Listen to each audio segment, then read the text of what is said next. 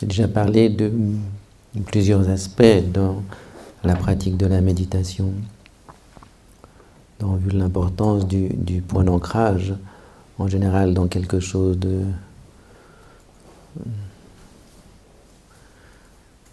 corporel, mais pas uniquement. On peut aussi choisir l'audition comme point d'ancrage, bien qu'ici il y ait assez peu de bruit. J'ai parlé aussi hier de l'importance d'être conscient aussi de la qualité affective des expériences.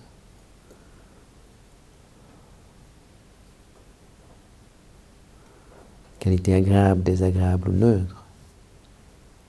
Aujourd'hui, je voudrais parler des pensées qui surgissent dans la méditation et qu'on peut aborder sous divers aspects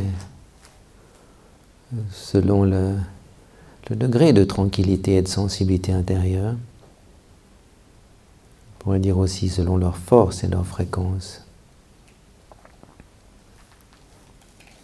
Un des aspects qui peut être intéressant, c'est quelquefois de se demander si ça ne nous arrange pas de penser.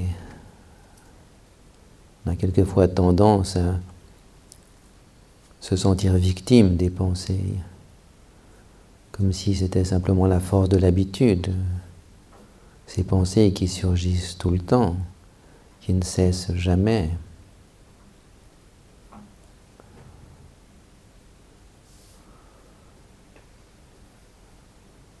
Mais peut-être que le fait de penser et de rester à ce niveau-là de l'expérience nous protège d'être en contact avec autre chose que nous n'avons pas réellement envie de toucher. Donc finalement, ça peut faire bien notre affaire que d'être dans les pensées. Donc aussi prendre la responsabilité par moment de penser. Et qu'est-ce qui se passerait si je ne pensais plus? Et quelquefois, on sent bien qu'il y a quelque chose derrière qu'on n'a pas nécessairement envie de toucher. Ceci ne veut pas dire que c'est profond, dramatique. C'est quelquefois des mécanismes d'évitement extrêmement habituels.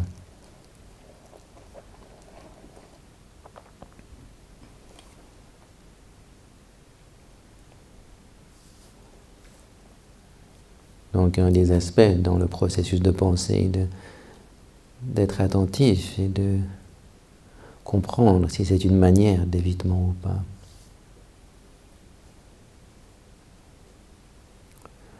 Il y a un autre aspect aussi d'aborder les pensées, une autre manière d'aborder les pensées, c'est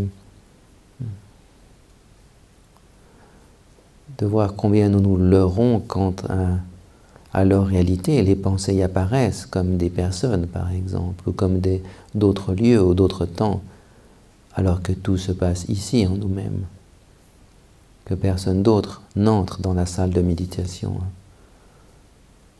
à part les personnes de notre groupe. Quelquefois, si on pouvait voir toutes les personnes qui sont invitées, ça ferait beaucoup de monde dans cette salle.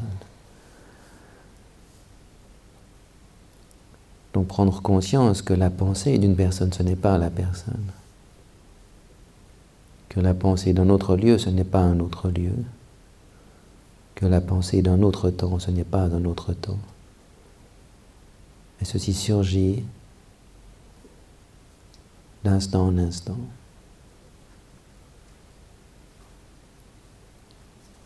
Donc de reconnaître ceci. C'est maintenant que je pense à un autre temps. C'est ici que je pense à un autre lieu.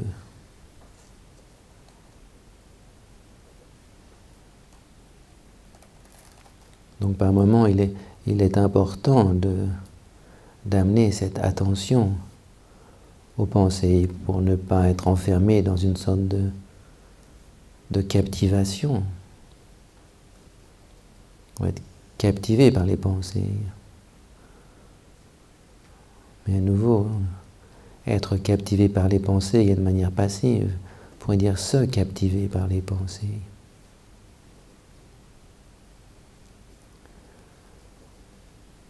il y a encore un autre aspect ou une autre manière d'aborder les pensées.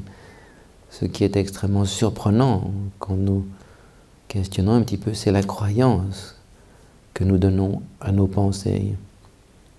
Comme si les pensées avaient une réalité concrète et objective. Si je pense quelque chose, par exemple, des pensées toutes simples, la salle est tranquille. J'ai l'impression que ceci a une réalité. En fait, c'est qu'une pensée. Rien, qui ne veut rien dire du tout. Elle décrit quelque chose, si je dois décrire ceci à d'autres personnes, on comprendrait ce dont je parle.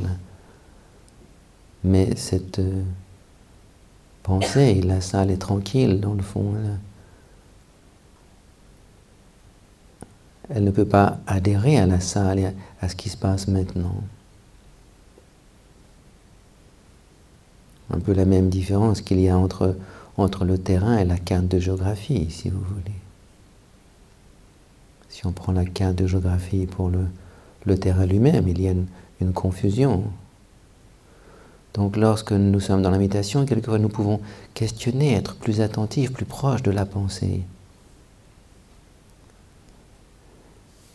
Et de découvrir la solidité, la réalité que nous donnons à ces pensées. Même les plus anodines, ça n'a rien à voir, ce n'est pas l'importance de la pensée.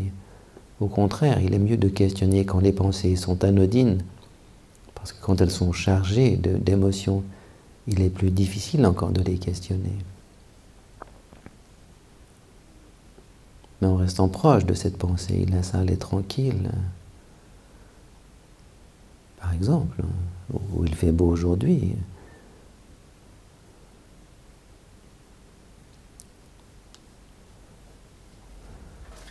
Cette pensée, bien sûr, a un pouvoir de communication, ce n'est pas ce dont nous discutons ici, mais elle n'a aucune réalité. Elle ne vaut que dans le monde des pensées et de la communication. Elle a disparu l'instant où je ne la pense plus. Nulle part. Or, nous avons l'impression que les pensées ont une réalité. Si je dis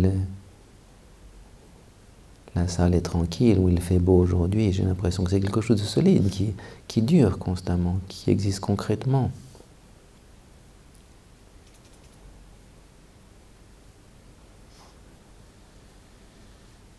Donc ceci, lorsque les pensées sont anodines, si vous voulez, mais évidemment aussi lorsqu'elles ont un sens qui nous touche plus.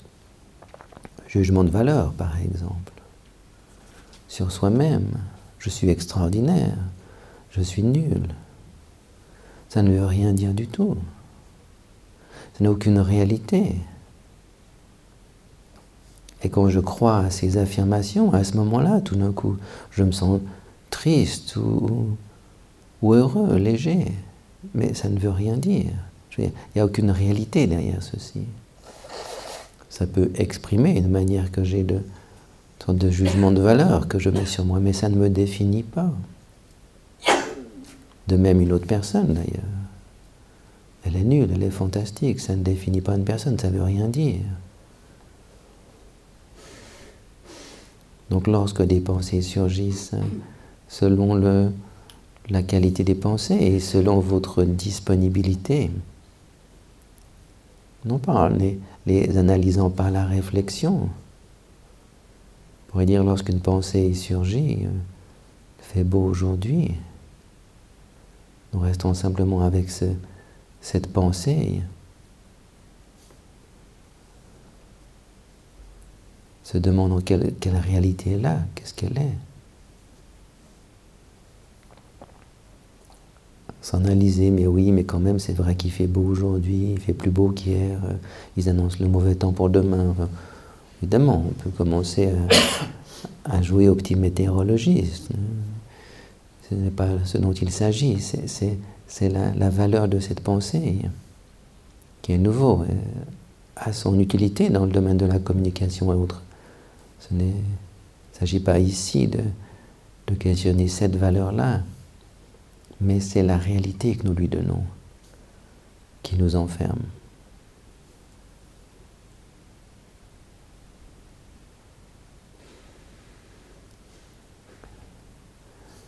Et puis il est judicieux aussi de revenir à un autre domaine d'expérience sensorielle, soit l'audition, soit la sensation corporelle, parce que si nous restons toujours dans le domaine mental pour questionner le mental, toute notre énergie se situe là.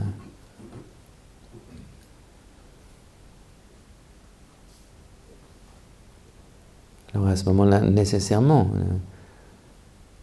l'attention étant placée dans le mental, nous allons avoir besoin de faire surgir des pensées. Donc par moments aussi, revenez, pour ainsi dire, aux sensations corporelles, à son poids, à sa densité, à ce qu'il y a d'extrêmement riche dans la présence d'un corps.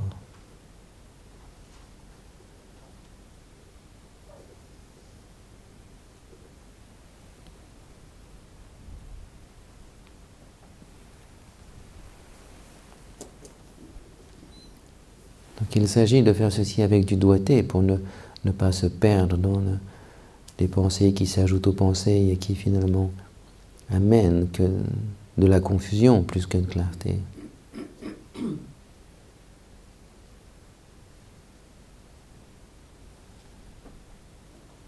Mais le fait de prendre conscience de la valeur que nous donnons aux pensées, comme si c'était des objets, des pierres, des arbres, alors que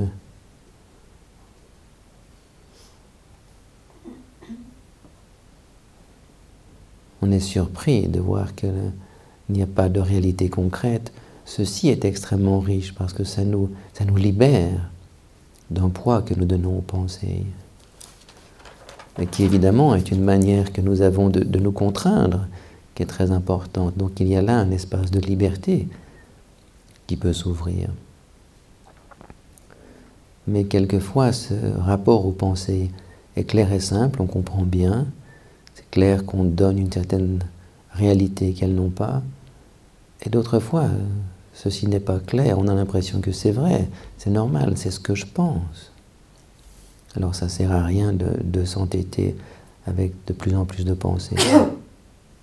Donc à vous de sentir à quel niveau vous pouvez être conscient des pensées et à quel moment aussi il est judicieux de revenir aux sensations corporelles, par exemple, ou à l'audition.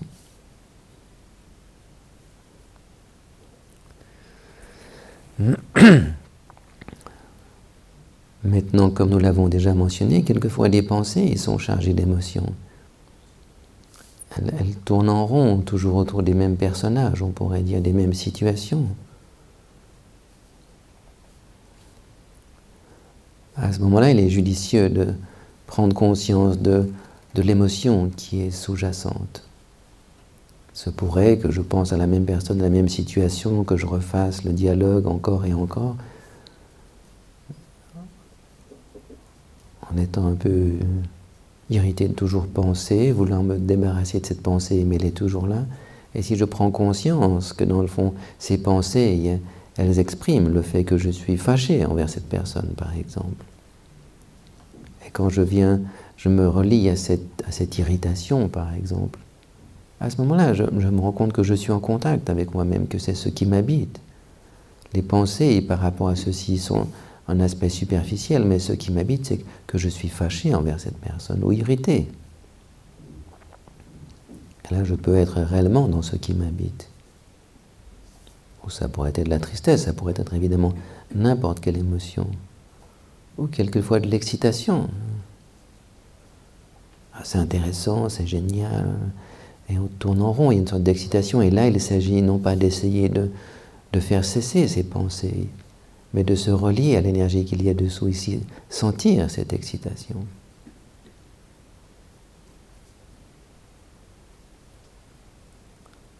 À ce moment-là, la méditation est dans son lieu juste.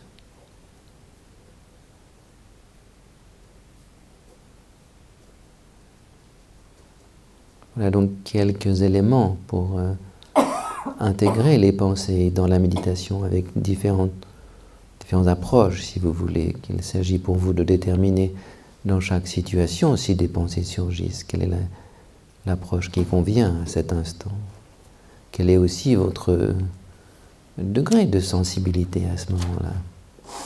Et si je vois dans ma pratique, parfois il y a certains éléments qui sont clairs, l'aspect complètement non concret des pensées, qui me semble évident, qui leur enlève tout leur pouvoir, et par moments ça semble moins évident, je pense ce que je pense. Voilà, donc à vous de déterminer. Pratiquer de manière détendue, avec continuité, en étant attentif à ne pas vous fixer des objectifs, des buts qui tendent à vouloir changer ce qui se passe. Et prendre conscience des aspects de l'expérience présente.